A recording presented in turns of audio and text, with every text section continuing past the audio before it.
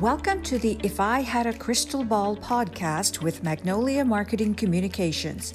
Each month, we'll invite inspirational industry experts, entrepreneurs, and trailblazers to talk about content and communications as we navigate this new era together.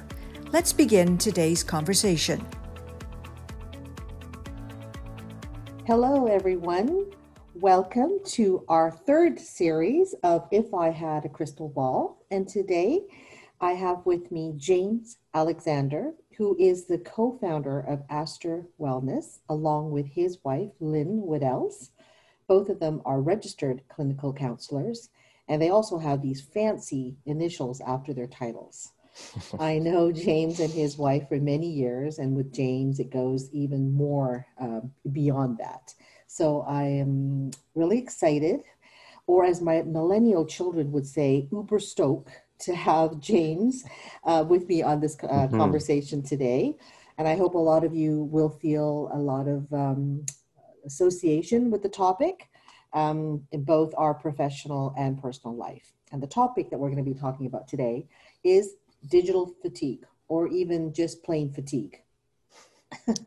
Indeed, and Phoebe, I'll say I'm stoked as well, and perhaps I'm not quite in that millennial age category anymore either. But you're still much younger. I'm excited to be a part of our conversation today. For sure, and as a founder of Magnolia Communications, over the past few months, our podcast series has focused on content marketing and how content strategy needs to pivot during these times. But I thought, let's take a break from the marketing talk and let's focus on human talk and talk about something that I know many of my friends and my circles and peers as well have been discussing. So you can definitely read the full bio of James and his credential on the website, which I will share with you guys at the end of the podcast today. But I really don't want to waste any more time and dive right into the topic with James.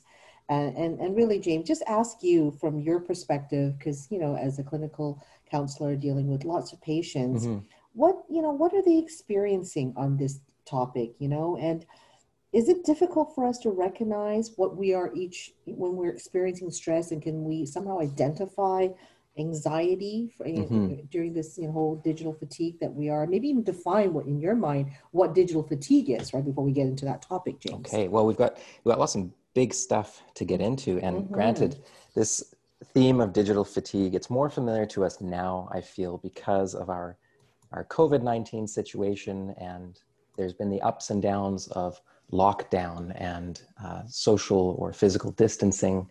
It has had a great effect on us, but it feels like it's been a bit of an experiment for a lot of people, because it's unprecedented, at least in recent generations, to say that we're going to be at a distance, we're going to try and live, work, play from within the same four walls, being at home and disconnected as much as possible, so that we do best for each other. And yet it is not our nature to be so disconnected.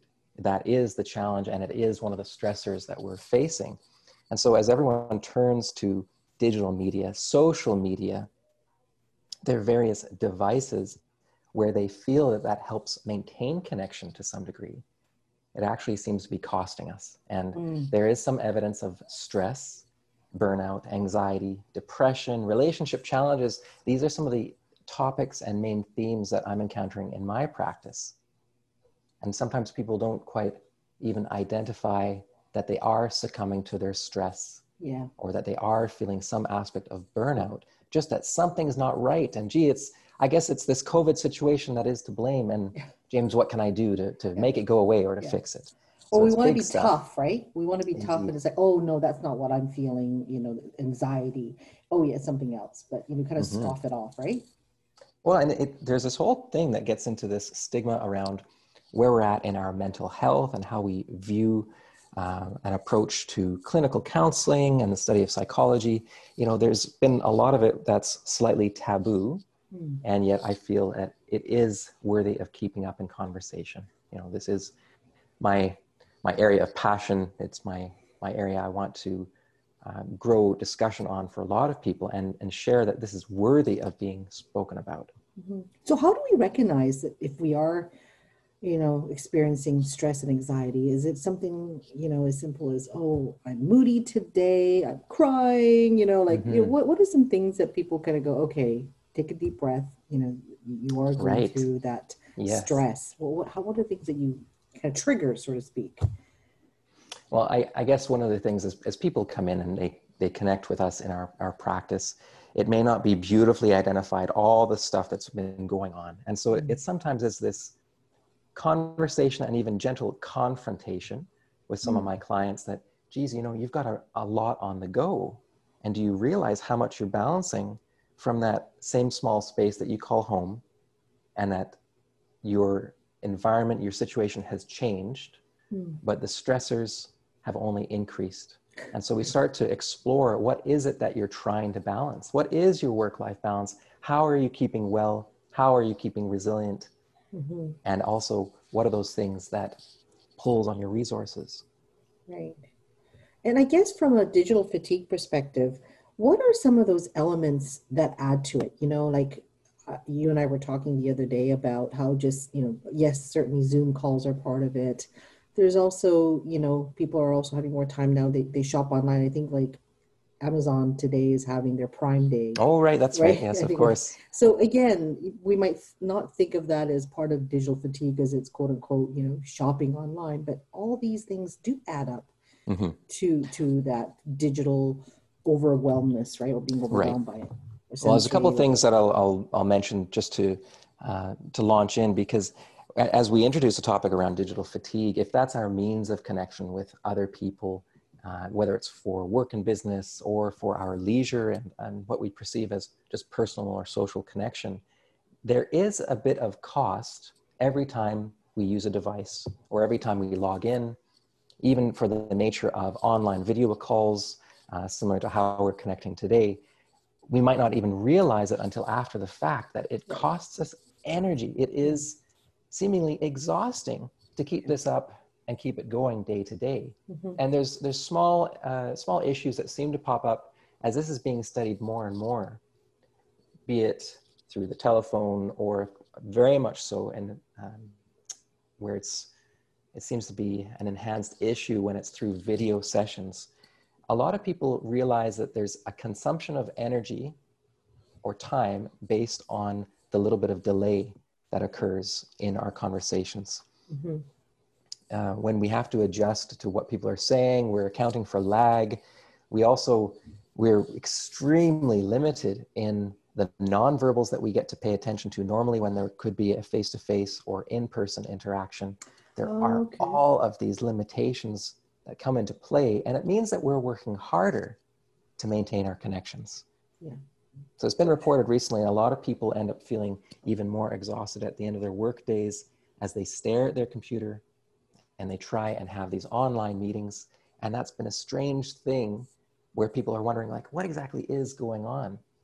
You add to it, when we speak of work-life balance, that typically we're so reliant on our devices, computers, and our phones. At some point, people will have an effect of digital fatigue, but the way in which they're bringing balance into their lives, we have this digital fatigue seemingly balanced with a digital gratification. And it's an unfortunate balance. What does that mean? What do you mean by that? Like that balance of digital gratification. Can you explain that a bit? Well, I mean, how many people at the end of a long, busy workday staring at a computer say, I'm done, logging off, finished my work, and I'll go to Facebook. Or I'll go onto my WhatsApp and I'll connect with my friends and family, or I've got to make this post on my Instagram, or I'll go on YouTube and I'll drown out the day by looking at this other thing. We're using digital media, electronics, and various devices to offset the fatigue we've accumulated through the day. And we're expecting to feel better at the end of it. And of course, I don't know if that's on your radar necessarily, but of course I'm hearing that in my practice where people are saying these things like, gee, I'm having trouble getting to sleep at night. Well, you're staring at the blue light for 2 hours before you're trying to I don't think I made the association. I don't think I made the association until I asked you that question about what do you mean by digital gratification? But you're so true, because some of us may not recognize that like you said, at the end of the day, going on Facebook, to look at, what's going on is actually adding to that, Yes. but we may not think it's officially work. You know what I mean? It still adds to that digital connection, right? That's right. And so there's a part of it that does feel different because we're using the device in a different way, perhaps more for ourselves as opposed to someone else, be it, a work environment versus our own personal interests.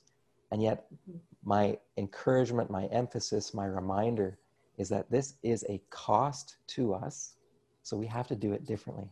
And if we start looking at the bigger picture here, this is not just 7 or 8 months of this worldwide pandemic forcing further connection to digital media and electronics.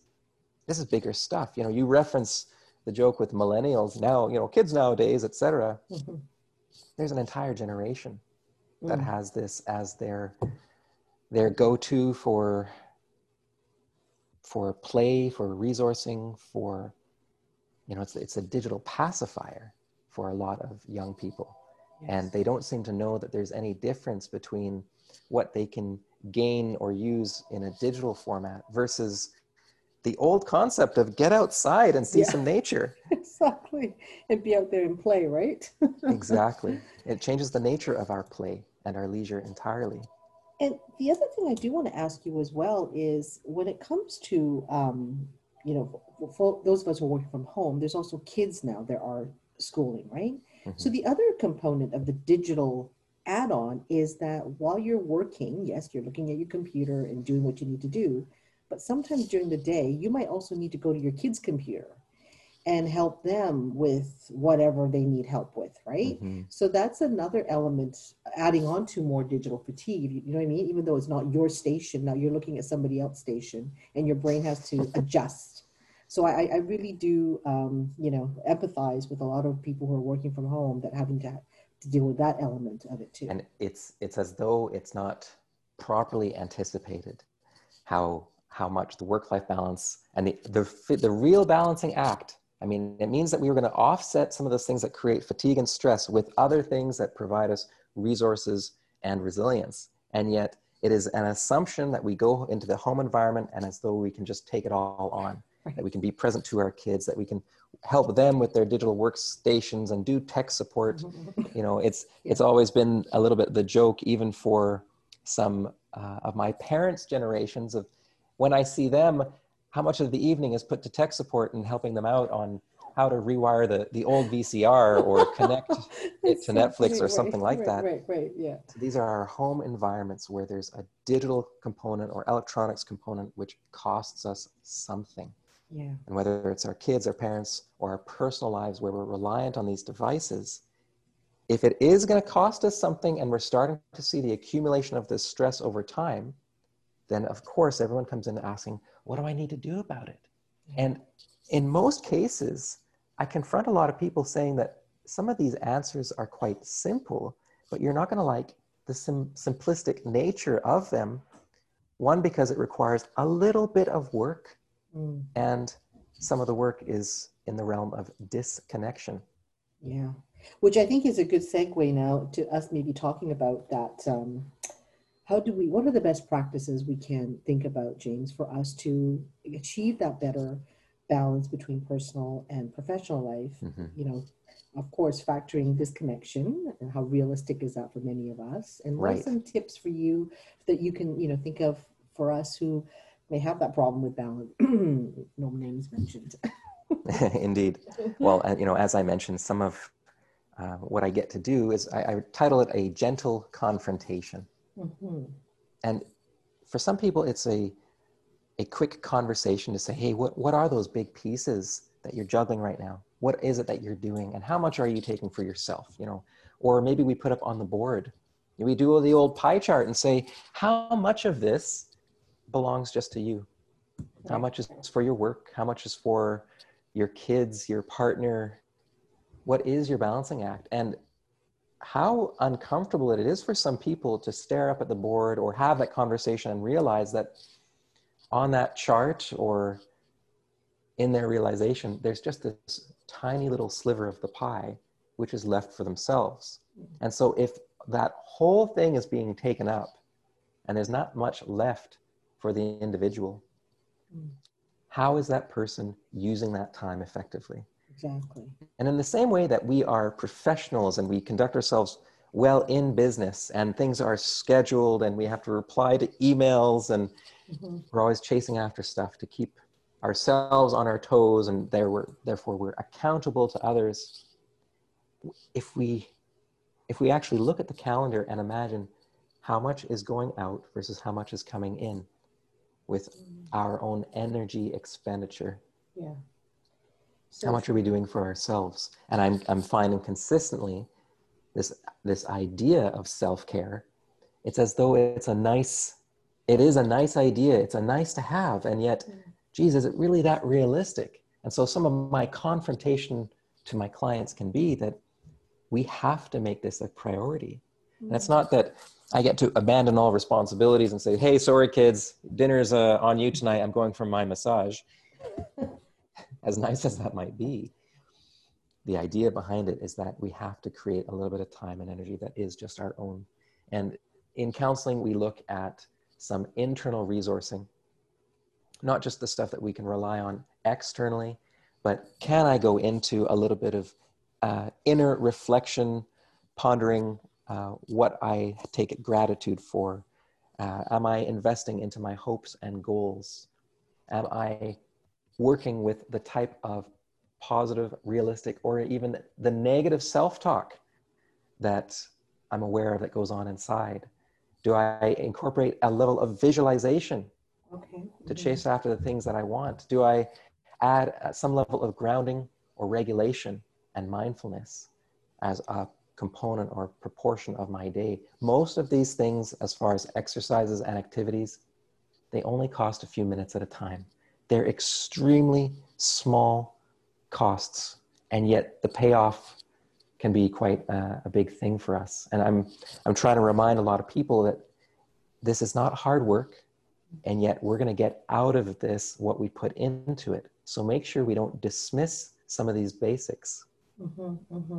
So maybe we can just recap for us in terms of some of those basic things you're talking about. I think a big part of that, the theme that I'm hearing you say today, is self-care. Absolutely. Right? Putting ourselves as that priority. And out of that self-care, you talked about making sure there's a schedule that we actually put in for ourselves to take care of ourselves. What other, like I said, just to do a quick kind of recap for everybody who's listening, what are those tips again? What are those practical things that we can do, easy steps as you talked about? Indeed. Well, I mean, the scheduling piece might be the nice to have, and it is more the confrontation or reminder that yes, we have to start doing things differently. If we're noticing the accumulation of stress, we might watch that there's changes to our sleep, our diet, and our exercise. So it requires that we might be focusing on or juggling how we're managing those big three pieces. But as far as specific activities, when I talked before about the necessity around a disconnection, I'm saying that is as far as our electronics and devices are concerned. If digital fatigue is the area that is costing us, and we accumulate fatigue in our work, our business, our leisure, if we are going to it as our source also of relief or gratification, I would say first, be careful with that one and make sure that the priority is a disconnection from your electronics.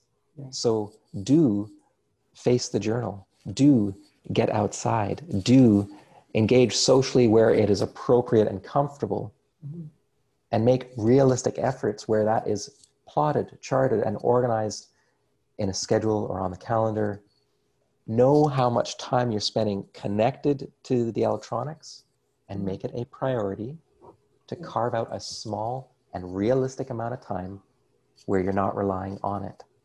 And that can easily be a 15-minute segment every morning. Facing the journal. Journaling is something that has a bit of a, maybe even a bad rap, because the reputation there is sometimes people think our journal is almost like our dumping ground, as though we're going to log in the diary all the tough things and stresses that are going on in the world, and then we close the book and gosh, that's a chronicle of all the stinky stuff we're facing. Yeah, exactly. Yeah, geez, why would I want to keep facing this every morning? Right. And there needs to be an acknowledgement that, yes, I am in the midst of my balancing act. And so there may be some stressors, there may be some challenges. And how am I attempting to balance them out? What can I invest in that gives me a sense of reassurance? And so even in journaling, I try and coach individuals by saying we can acknowledge the stuff that is challenging, stressful, and problematic, but it has to coexist with things that we believe in, with things we take gratitude for. So that's why you may have heard of a gratitude list or gratitude journal. Yes, yeah, I was going to mention that. Yeah. There are too many things, even across this year, 2020.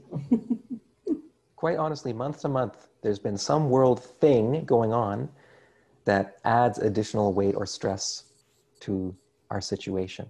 It is not exactly the best of years. And so the more that we accumulate, the more balancing act we have to perform. And I'm not going to suggest that, only 5 or 15 minutes every morning is going to make that best case scenario and we're going to succeed always in our balance. But it is something.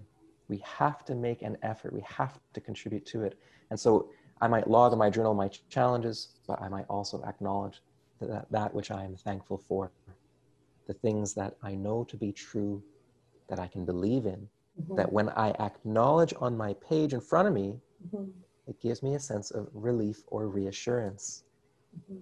This sentiment or this work about a reassurance to self is actually one of the main pieces or messages that I try and transmit with a lot of my clients, that so many people seek, be it their gratification, their resources, their reliance and reassurance on things external to them. As they seek out reassurance from things external to them, sometimes they find more to be anxious about and more to be stressed out about. And it is a practice. It is then a kind of work for us that we look inward. Okay. And that is an area that people need to develop some confidence in. It's not a quick and easy, and yet with a bit of practice, a little bit each day or each morning. When you've heard of psychologists or coaches talking about gratitude lists, it is something that it builds pathways in the brain that says that amidst our stressors and anxieties, we can start to learn that the beautiful things in life can coexist.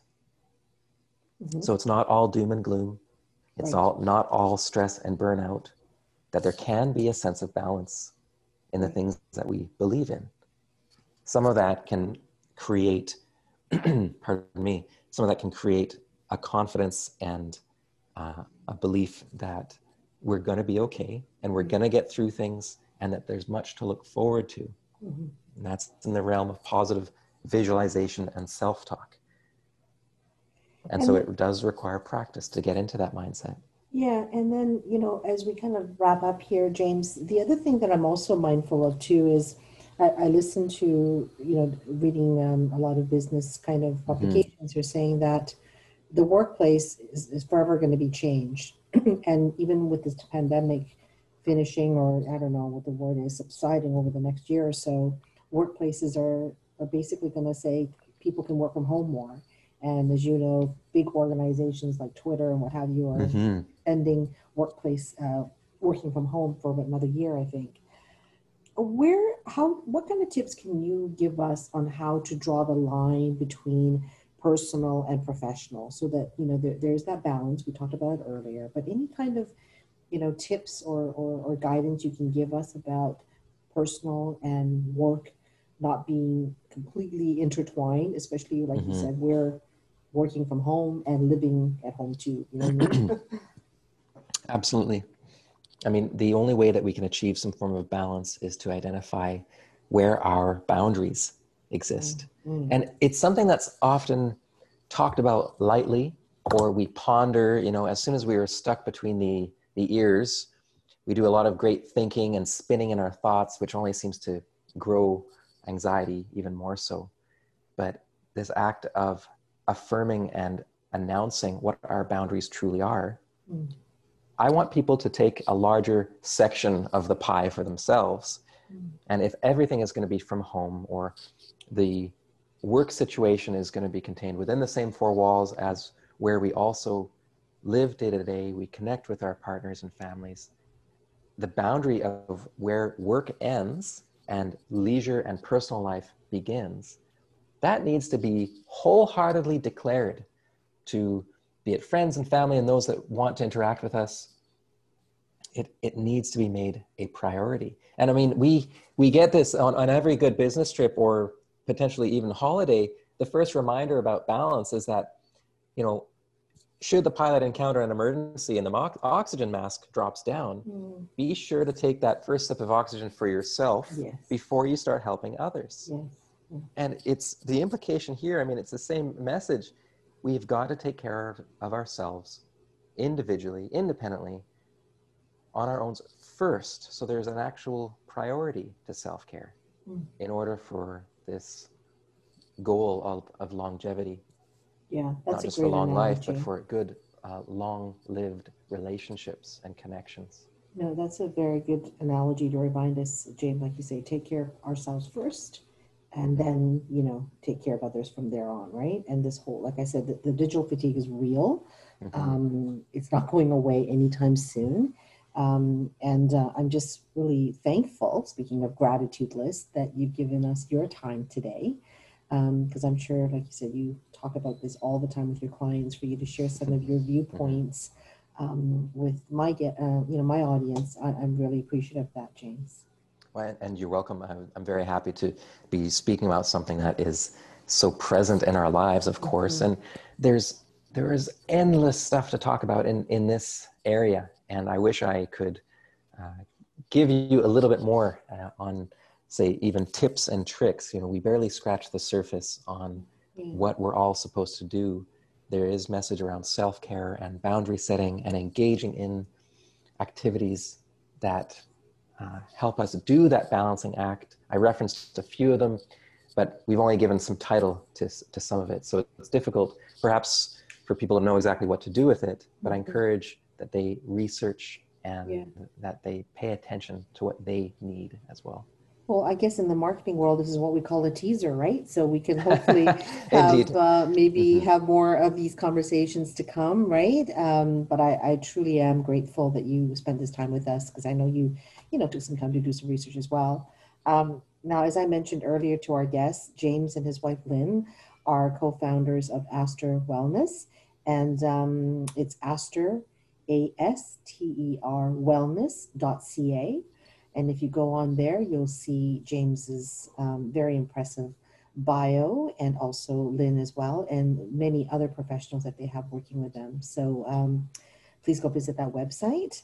And James, any parting thoughts before we end today's podcast? Well, I will say that, you know, as there's this little glimpse of sunshine outside, I'll encourage everyone, you too, Phoebe. Yes, I will. To practice at least a few minutes of self-care today. So go outside, enjoy the sun, and try and disconnect from your devices today, everyone. Yes. Well, thank you again. And thank you, everybody, for listening to our podcast. We will have more to come, but thanks again, everybody, and have a wonderful rest of your day. This has been the If I Had a Crystal Ball podcast with Magnolia MC. If you like our show and want to know more, or you're interested in joining the conversation in an upcoming episode, go to our website, magnoliamc.com, or check out any of our past episodes on major podcast apps. Thanks for listening. See you next month.